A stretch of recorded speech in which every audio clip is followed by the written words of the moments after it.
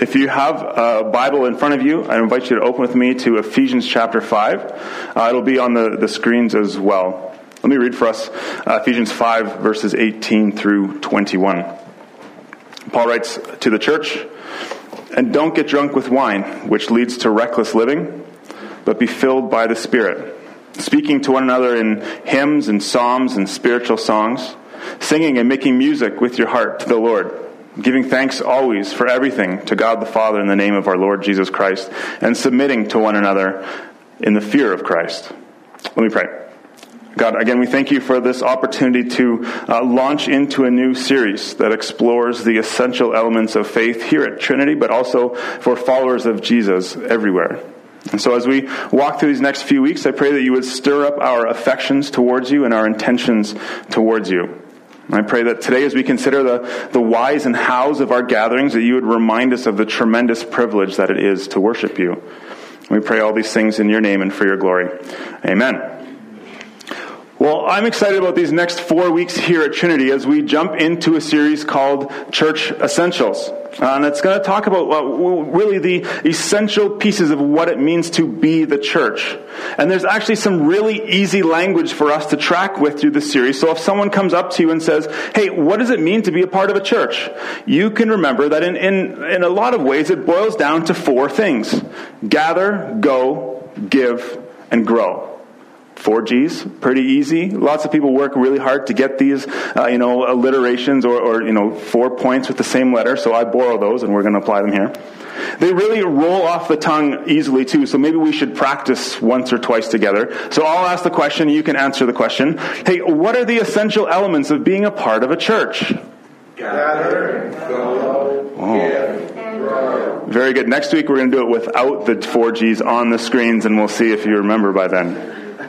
Now, of course, there's more than just 4 words, so each one of those words takes some time. We'll need to take some time to break it down and sort of refine our language a bit. But just as a really quick overview, to gather means to be committed to gathering together regularly with a church body at one of our weekend gatherings.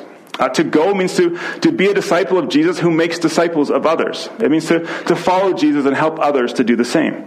To give means to support the local church with your time, your talent, and your treasure. To grow, one way to do that is to meet regularly with others, to encourage and equip one another in your growing up and your maturing in Christ. And so that's what we're going to go over the next 4 weeks or so. This morning we want to talk about kind of the why and how we gather. And so the hope for today is that we'll somewhat disassemble and describe the parts of what we do when we gather in a service like this. And we're not just doing this so you can have more information in your head and say, okay, well, I guess that makes sense why we get together and Sean opens the Bible and then we sing a couple songs and then we do this and that and that.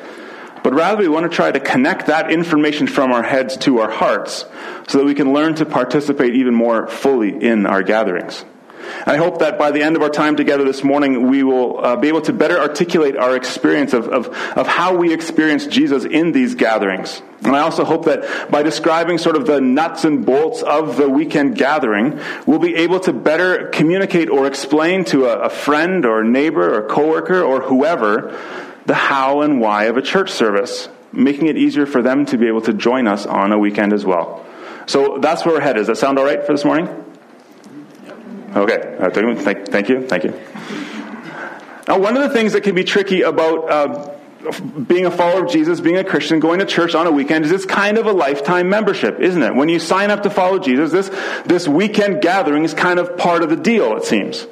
And so when you sign up to be a Christian, it means that there's actually an endless amount of Sunday tea times that you miss, an endless amount of powder days that you have to skip, at least the morning, a bunch of sleep-ins that you sacrifice, and when you have maybe a younger family, lazy, slow mornings turned into chaos trying to get out the door. There's also a problem with any activity that we repeat over and over again is that as something becomes maybe routine or just part of the schedule, we can lose the excitement or passion in that thing that we once had. And so even in a gathering this size, we likely have quite a bit of diversity in the time that we've been following Jesus. From many years to maybe this is your first Sunday as a follower of Jesus here. And maybe even between both of those groups and everyone in between, there's many of us who have maybe never taken the time to stop and think why we do what we do. It's just the way we've always done it, which I don't really like that phrase. We just do it because we've always done it this way. Maybe you wouldn't consider yourself a Christian, and maybe you're just checking this whole church thing out for the first time, and if that's you, welcome. We're so glad you're here. And so the hope is that as we unpack some of these things about what it means to gather and go and give and grow, it will help you connect with why we do what we do, and that will help this thing make sense to you as well. So, as we jump in, first and foremost at Trinity, we hold the Bible up as our standard. In fact, as elders have started to try and put language to our sort of mission and vision and core values, one of the things that we've said is that the Bible is true and the Bible is the catalyst for life change. And so any discussion about how we do anything needs to come back and needs to be grounded and founded in how God instructs us in His Word in the Bible. Now, earlier we read from Ephesians 5, so let me make a couple observations there from that text as we continue on about how we might gather and the way it should look. In verse 18, Paul tells us that being filled with the Spirit is better than being drunk. In verse 19, we see that God's people are told to sing, and when we do sing, it's to come from our heart. Now, sometimes we have to fight for that. It's not easy to always show up and just be ready to sing from the heart every time we get together. We'll have to choose it some weeks, and that's okay. He tells us as well that we are to always be giving thanks. And again, that's not always easy if we're honest. Some parts of our lives are really easy to be thankful for. Maybe a new job, a great cup of coffee, maybe your kids heading back to school full time on a lovely September morning. But there's other things where it's a lot harder to be thankful, isn't it? An obvious example from our community is a couple of funerals that happened yesterday. Maybe life just doesn't go as planned or as you expected, and it's hard to be thankful in those moments. And then Paul ends that section saying that we as church people, as Jesus followers, are supposed to submit to one another out of reverence or fear or awe and respect for Jesus. Which means if we apply that to our gathering, that our own personal preferences for, be it music style or teaching style or the way we set up the stage or decor or whatever it is, if I can be candid, they don't really matter that much. Because these gatherings, they're not about you and they're not about me. We're not the point. Paul, as he writes for us, is really good at going after and poking at the things that need to change and maybe we don't want to change. And so one of the things I think he's trying to do here in this text is make us see that when we gather, ultimately, it's not about us. It's about trying to worship God. It's all about Him. It's all about the gospel. It's all about the message of God's love and Jesus' work on the cross. And so everything else is subject to that. And so some of the language we've used around that is that we need to be able to communicate those things as best we can. And so our methods of communication will change, but the message will not. The methods will always change, but the message will not. Because everything we do is about Him. We want to worship Him. We want to make much of Him. We want to expectantly wait to hear from Him as well. Now, it can be really easy at times to want to take attention away from God and put it on ourselves, especially if you're the one that stands in front of a Bible and a text and has to speak, or stands behind a music stand and leads in worship. It's easy to try and say, well, I'm up here, look at me. Especially when our time outside of the church is, we're surrounded by a multi-billion-dollar industry telling us that the whole world is about you, so enjoy it. So as we gather, it doesn't matter if you're at the front or in the seats, it can be really hard for us to shift gears into this 65 to 75 minute service and put our attention and focus on something else. And so today we're going to look at our liturgy. That word may mean a lot to you, it may mean nothing to you, but typically today what it means is sort of the order of service or the elements of a worship service, the why and the parts of our time. Now, traditionally, it didn't mean just the pieces, the blocks as you go through the checklist, but liturgy meant the work of the people, which really changes things when you take that definition as someone in the role of pastor or leader or staff member. So if we instead take the modern definition of parts of a service and the traditional definition and try and fit those together to have an understanding of liturgy, what if we came up with something where everyone is involved? Because again, the goal when we gather here, everything we do is designed to equip us for when we scatter in about an hour or so. So this hour time is to equip us for the other 167 hours of the week. Because everywhere we go, we are in sacred spaces where God has gone first, where the gospel has already gone, is already there. And so we can apply the things we do here in every one of those spaces. And so, thank you. And so if we want to have a bit of a realignment of what liturgy is, let me put it this way. That our liturgy is the order in which we gather that informs the way we scatter. Now, maybe you've noticed me using this gather and scatter language a lot lately. Some of the guys that I read and study and follow use it, and I think I'm a word guy, I'm a picture guy, and so gather and scatter really helps me. So we're going to keep using that. Now, every gathering has a liturgy, whether you have used that word before or not. And a good liturgy, a good order, a good practice will help us see, hear, and experience God's transformative power more clearly than if we were just on our own. A good liturgy acts like a pair of glasses or maybe a zoom lens on a camera that allows you to sort of zoom in and clarify what you're looking at. Similarly, a clunky or a less thought-out liturgy can distort and distract, much like the scratches on my sunglasses do when I pull them on and I'm trying to look around this little thing right here, right? And so as we gather, we want to be intentional with the elements of our liturgy. And so how do we decide what gets included? And if we're about the Bible, what does God say in all of this? What instructions does He give us? There's actually not a whole lot in the New Testament that tells us what to do and how our gathering should look. It's pretty simple what God says, actually. There's a few reasons why we don't have a lot of detailed instruction. The first is that most of our New Testament are actually letters written to churches, so it's assumed that they are already gathering together regularly. The second thing is our Sunday gatherings, our regular weekend gatherings, it's not supposed to be the entirety of our life of faith. So let's talk about what it means to be a follower of Jesus, not just how you gather for that time on the weekend. One writer gives this example. Imagine if you went into your house and took all the furniture in your house and shoved it into one room and left everything else empty. Now, is that one room functional at all? No, it's not. Is the rest of the house functional? No, it's not. And so similarly, we can't just show up to a church service once a week or on the national average of 1.7 times a month and say, you know what, that's good enough for me. I'll filled up until the next one. So this gathering is supposed to anchor our week in Christ, but not be the only time we spend with Him during the whole week. And finally, the reason we don't have a ton in the New Testament to say how we should gather is because our gatherings and the instructions were meant to transcend all different times and cultures. So remember, if God is omniscient, He is omniscient. When He inspired the writers to write the text 2,000 years ago, He knew that they would be used for thousands of years going forward and need to be applied to every time and place and culture. And so if you've ever visited a church somewhere else, even across the valley or in the city or in another country or whatever else, you've seen that context makes a difference. Culture makes a difference. There are constants, but much of our gatherings are contextualized to that time, that place, that culture, and that is essential.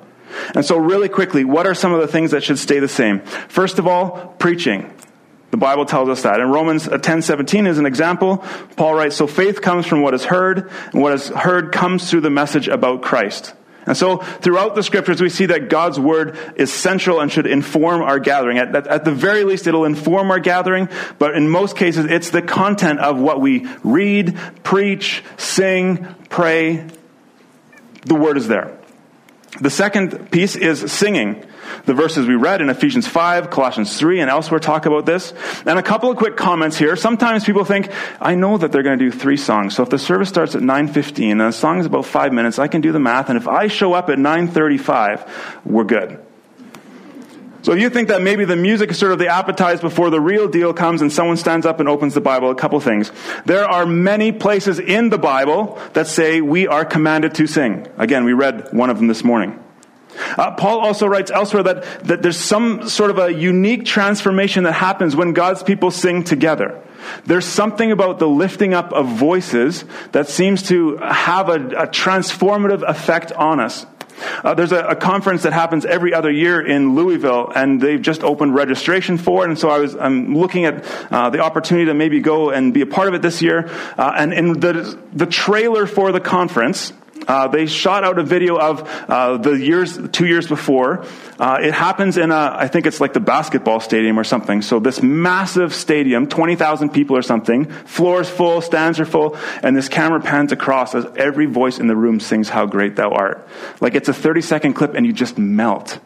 Similarly, we're a little bit less than 20-some thousand here in this room, but when you, even standing up front here, over top of the band, which is fantastic, I can hear the voices, and it's good. There's something that happens when we sing together. And so if we are to be lovers of God's word, we will sing. A second thing I'll mention, sometimes we feel pretty vulnerable when we sing. And typically, maybe stereotypically, this is more true of men than women. And sometimes maybe our culture suggests, wrongly, I would say, that it's not manly to sing or whatever else. But listen, godly men sing. It's part of how we lead ourselves. It's part of how we lead our families. It is a beautiful thing to me from wherever I am in the room when I can hear kids singing the songs that we sing, right? Like, that's something. If we are parents of kids too, little kids, no question they're watching us when we tell them by whether we sing or not if the singing is important to us. We could apply this to just showing up on a Sunday in general as well, but that's another sermon that will come later.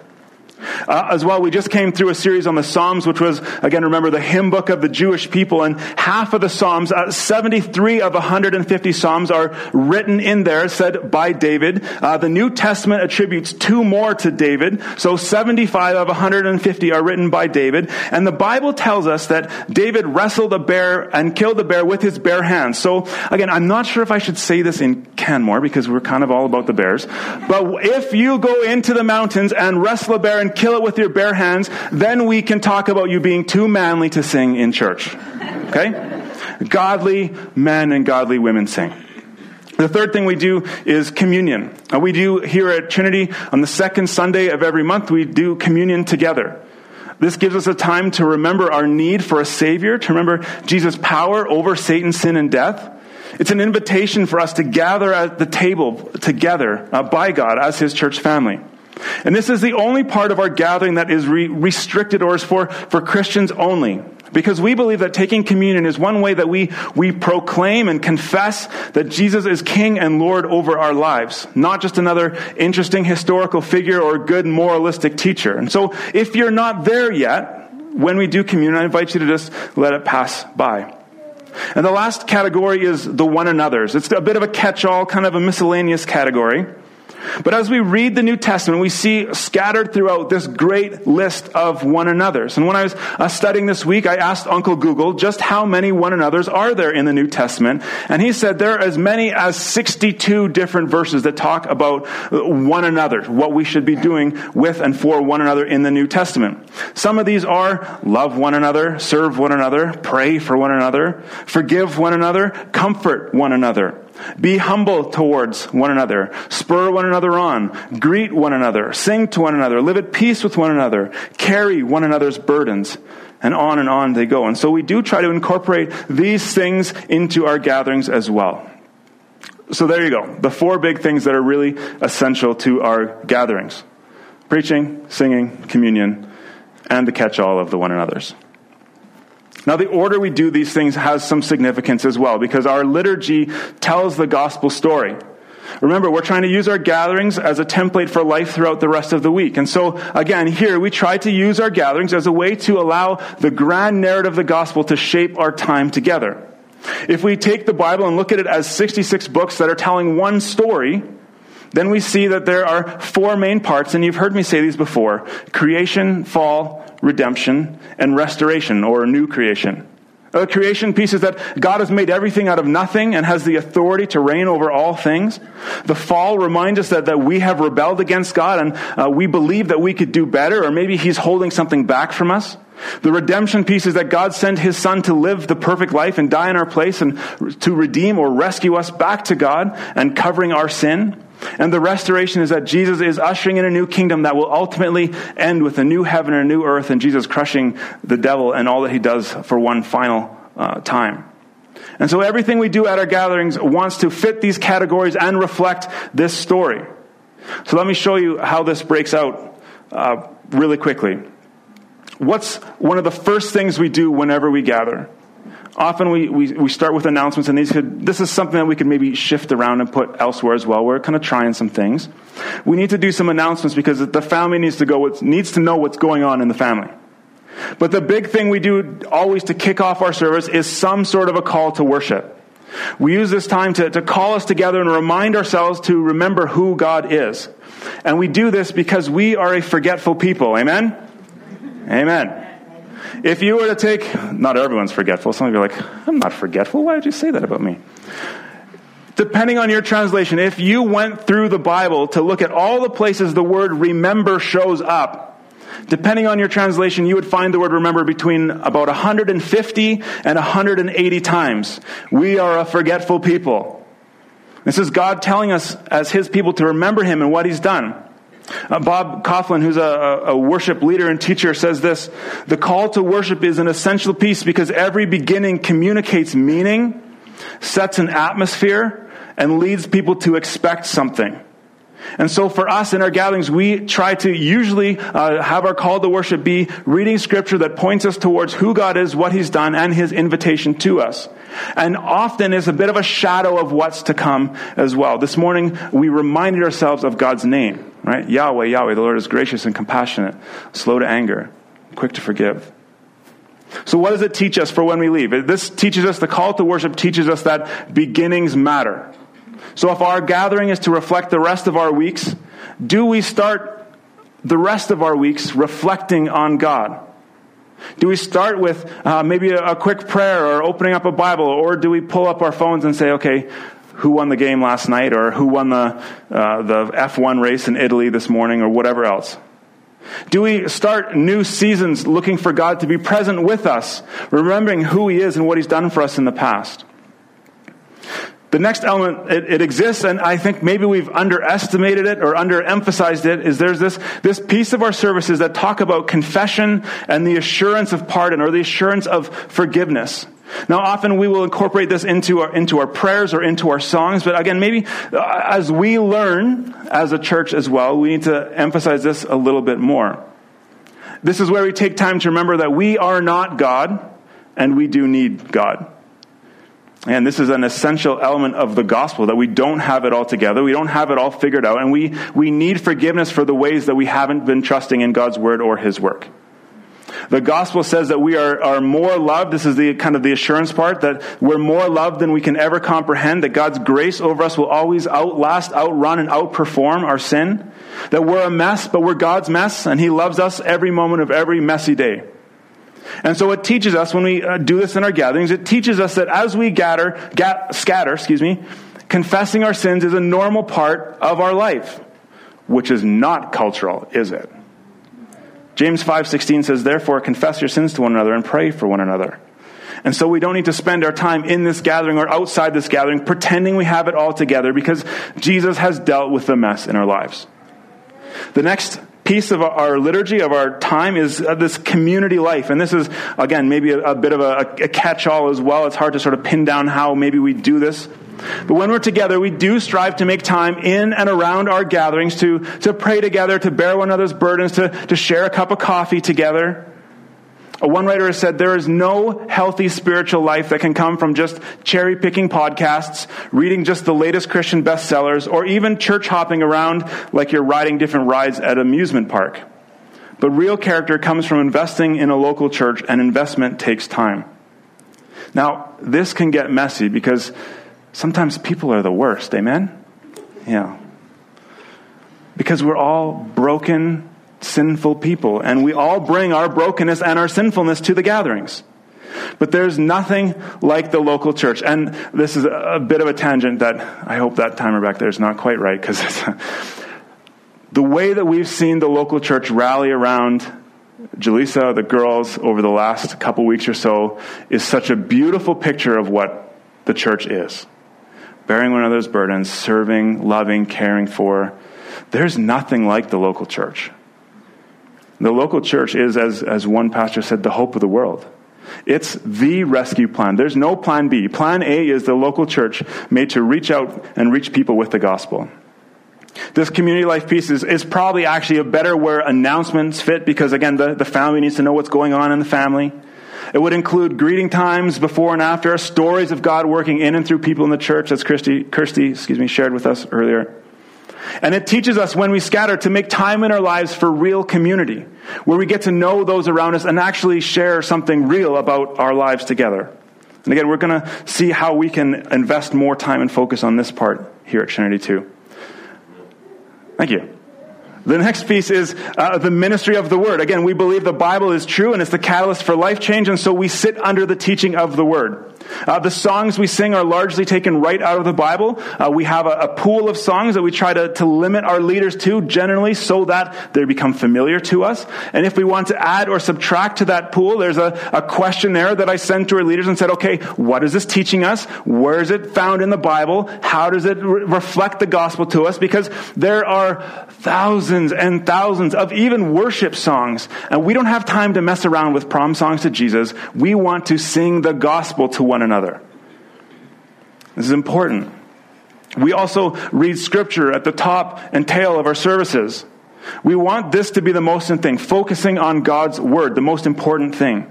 And so this teaches us that when we scatter, we should keep God's word as primary in our lives. Find a way to make it work for us, whether it's in the morning or the evening or at lunch or on coffee breaks or scroll through something. Scroll through your Bible app instead of Facebook. This is preaching to myself a little bit here. While you're waiting for an elevator or a bus or whatever. I heard one pastor say this, that his wife can tell if he's been out of the Word for a day or two, his staff can tell if it's been a couple days, and his church can tell if he has been kind of away from the Bible for more than a week. So if we believe that the Bible is true and is a catalyst for real life change, we need to find a way to be in it every moment, every day. Next, we have a time of response, and this would include where we give financially to support the work of ministry and equipping the saints, both locally and around the world. As a church, we support a handful of overseas or outside of Trinity missions. This reminds us as well that everything we had is a gift from God, and everything we have is on loan to us from Him. And so it teaches us that when we scatter, we should remember that we are a generous people who serve a generous God, and we ought to look for opportunities to reflect God's generosity and bless those around us. We also sing when we gather, and this fits under a few different of these categories, doesn't it? But we'll talk about it here. We always as well close our services with a song or two of response, so that's why I've kind of pieced it here in this moment. Let me also just put this out here. It's a lot easier to sing in this 1 hour gathering if this isn't the only time in your week when you sing.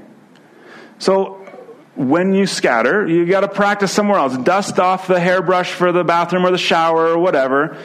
Load up a CD or your iPod or your Spotify or Apple Music playlist with worship music from whatever era you think got it right, and belt it out in the car. Put your headphones in when you go for a walk and sing while you're hiking. It keeps those bears away too, so that's a good thing. But practice somewhere else too.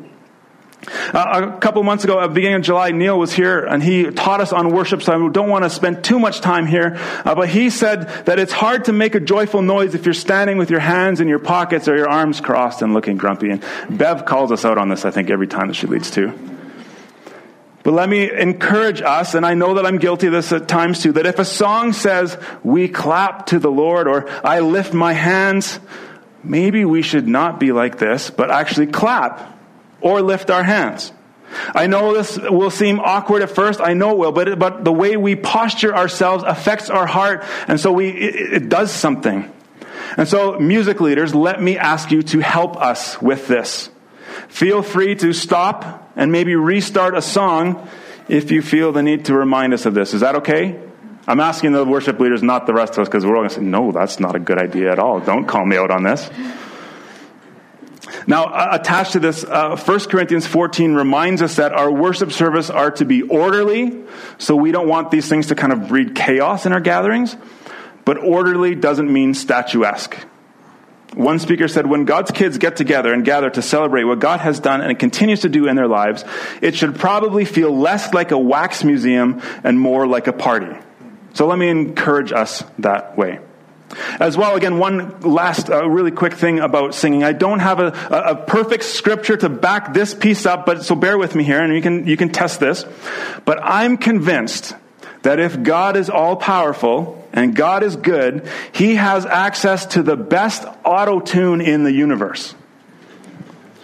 And if the Holy Spirit, I do have a verse for this. If the Holy Spirit can interpret our groanings when we pray, I'm certain that God can still delight if we boldly, with everything, belt out our praise and are just a little bit off key. Okay, I think His ears can figure that out still, so belt it out. Finally, the last piece of our service is the benediction. This is a place where we remember that God sends us out. That we're not just here to put in time and then go on with the rest of our weeks, or go on to the rest, the secular stuff as we finish our sacred time together. But this reminds us that we are a sent people. We are on a mission. And so we'll end up with a text or a song that sends us out to scatter. It's a verse usually, or a prayer of blessing that reminds us wherever we go, whenever we go, Jesus is with us. And so as we scatter with Jesus throughout the whole Bow Valley, or one of the beautiful things about a church like Trinity is that we have visitors and friends from all over the world on any given Sunday. We scatter around the world when we leave here. We remember that Jesus is going with us. In the New Testament, the benedictions, these verses we have, usually emphasize Jesus and His name and His work. And so what we can learn from these, again, is that we go as sent ones. And whether you've been a Christian for 50 years or 5 minutes, you have something to offer the world, and His name is Jesus. So there you go. The what and the why, a bit of a how we gather. One last thing maybe for Sunday, on a real practical note, we've been gathering twice on Sundays since January 13th. We did this because we found that our room was feeling crowded, and we recognized that typically when the seats in a place, whether it's a church or a movie theater or in anything, when they hit up and start to bump up around that 75 to 85% mark, the room feels full. And so we can say from the front as much as we want, hey, invite someone, bring someone to hear this new series. And we look around and say, but the room's full. Where are we going to put them? So we multiplied services to have 2 at 9:15 and 11. We wanted to make sure that we had space to invite. That we had space. If we're saying this is the message of hope to the world, let's have as much space as we can to make sure we can have as many people as we can hearing it. Because as that song said at the beginning, which is too quiet, we'll turn it up. But we want the world to see nobody but Jesus. Now, we've been watching and tracking numbers since then, since we went to 2 service. And right now in the room, we have about 100 chairs. Usually the front 13, 15 or so are empty. So that makes everything else feel a little bit fuller. I'd invite you to sit up here. I don't usually spit that much. And maybe that's why these are here and you guys are way out there. I'll have to think about that, actually. We have usually we set up about 100. We had been setting up about 110 chairs. And since January 13th, there have only been, I think, about 4 services where we would have all fit in one gathering instead of 2. 2 of those weekends we had between 6 and 8 inches of snow Saturday night, so I suspect that kept some people away. Definitely not because of the powder day, but because it was too hard to get here. One of those weekends was July long weekend. And one of them, I'm not sure what the deal was. But typically we've averaged between 100 and up to 141 or 143 on a Sunday. So thanks be to God that He's doing something. His church is growing, and we will continue to make space. And if it means we have 2 full gatherings and we need to add another third, I guess it'd be a 4th because we meet Saturday too, then we'll do that because the message of the gospel is the hope of the world. So let me pray together, and we're going to move to the communion table following that. God, we thank you so much for what you are doing in this place. We thank you that you have given us some instruction on how to gather. We thank you that you have gathered us here this morning. And so I pray, God, that as we even maybe do a little more intellectual exercise of why we do these things, that you would remind us that everything we do in these gatherings has significance. It's to inform and equip us to go from this hour or so into the other 160 some hours of the week. It's to equip us when we gather and inform how we scatter as well. God, I pray that you would work in and through us as we do go, as we shift our focus now to the communion table. Jesus, we thank you for all that you have done, that you came to live the life we couldn't live and die the death that our sin and rebellion deserves, and that you made this way, being the once for all perfect sacrifice for our sins, so that we can be, as we put our faith and our hope and our trust in you, grafted into the family of God, adopted as sons of daughters of the Creator of the universe. We pray all these things in Jesus' name. Amen.